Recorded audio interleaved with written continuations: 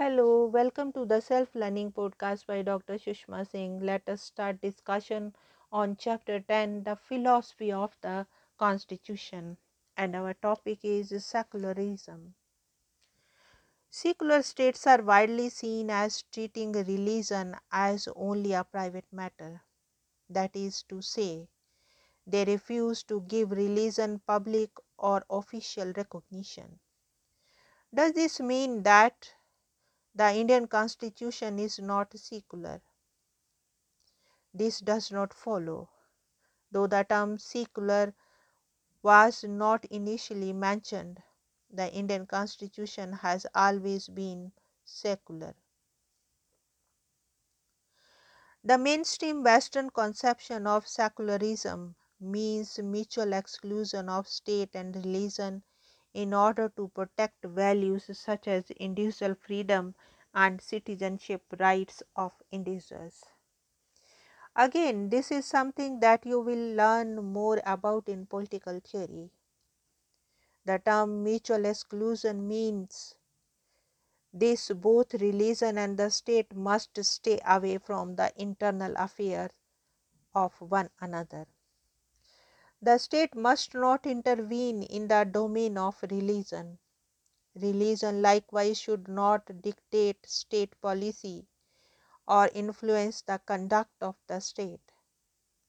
In other words, mutual exclusion means that the religion and state must be strictly separated. What is the purpose behind strict separation? It is to safeguard the freedom of individuals. States which lend support to organized religions make them more powerful than they already are. When religious organizations begin to control the religious lives of individuals, when they start dictating how they should relate to God or how they should pray, individuals may have the option of turning to the modern state for protecting their religious freedom. But what help would a state offer them if it has already joined hands with these organizations to protect religious freedom of the individuals?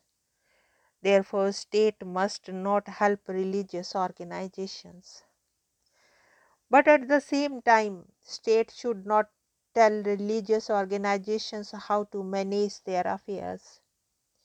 That too can thwart religious freedom.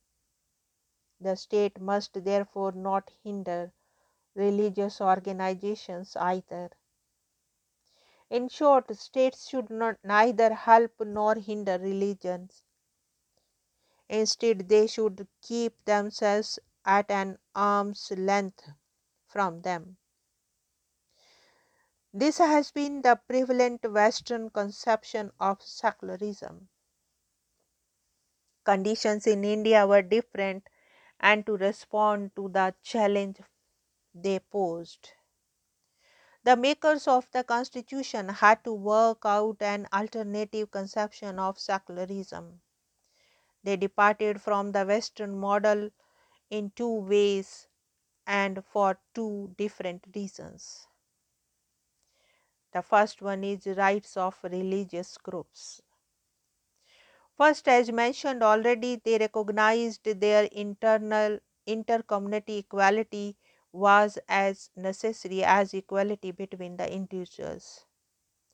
This was because a person's freedom and sense of self-respect was directly dependent upon the status of her community. If one community was dominated by another, then its members would also be significantly less free. If, on the other hand, their relations were equal, marked by an absence of domination, then its members would also walk about with dignity, self-respect and freedom. Thus, the Indian Constitution grants rights to all religious communities, such as the right to establish and maintain their educational institutions, Freedom of religion in India means the freedom of religion of both individual and communities. The second one is state's power of intervention. Second, separation in India could not mean mutual exclusion. Why is it so? Because religiously sanctioned customs such as untouchability deprived individuals of the most basic dignity and self respect. Such customs were so deeply rooted and pervasive that without active state intervention there was no hope of their dissolution. The state simply had to interfere in the affair of religion. Such intervention was not always negative. The state could also help religious communities by giving aid to educational institutions run by them. Thus, the state may help or hinder religious communities depending on which mode of action promotes values such as freedom and equality. In India, separation between the religion and state did not mean their mutual exclusion, but rather principled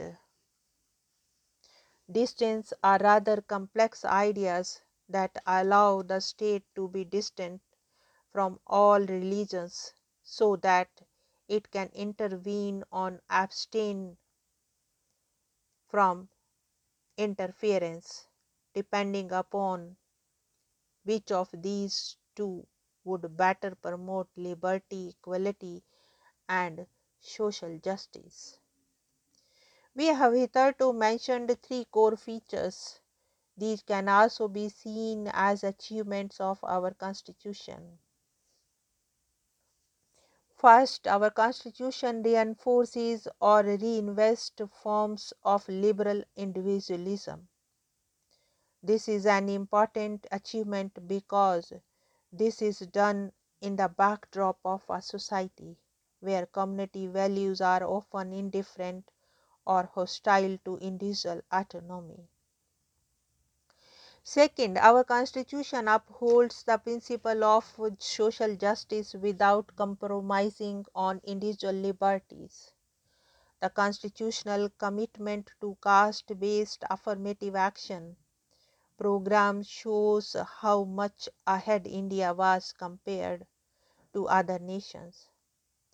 Can one forget that the affirmative action programs in the US were begun after the 1964 civil rights movement, almost 2 decades after they were constitutionally enshrined in India? Third, again, the background of intercommunal strife. The Constitution upholds its commitment to group rights, to the expression of cultural particularly. This indicates that the framers of Constitution were more than willing to face the challenges of what more than 4 decades later has come to be known as multiculturalism. Now let us discuss universal franchise. Two other core features may also be regarded as achievements. First, it is no mean achievement to commit oneself to universal franchise, especially when there is widespread belief that traditional hierarchies in India are congealed and more or less impossible to eliminate, and when the right to vote has only recently been extended to women and to the working class in stable Western democracies. Once the idea of a nation took root among the elite, the idea of the democratic self government followed. Thus, the Indian nationalism always conceived of a political order based on the will of every single member of society. The idea of universal franchise lay securely within the heart of the nationalism. As early as the Constitution of India Bill 1895, the first non official attempt at drafting a constitution for India, the author declared that every citizen, that is, everyone born in India, had a right to take part in affairs of the country and be admitted to public office. The Motilal Nehru Report 1928 reaffirms this conception of citizenship, reiterating that every person of either sex who has attained the age of 21 is entitled to vote for the House of Representatives or Parliament. Thus, from very early on, universal franchise was considered as the most important and legitimate instrument by which the will of nation was to be properly expressed. Now let us wind up the session, and thank you very much for engaging yourself with the self-learning podcast.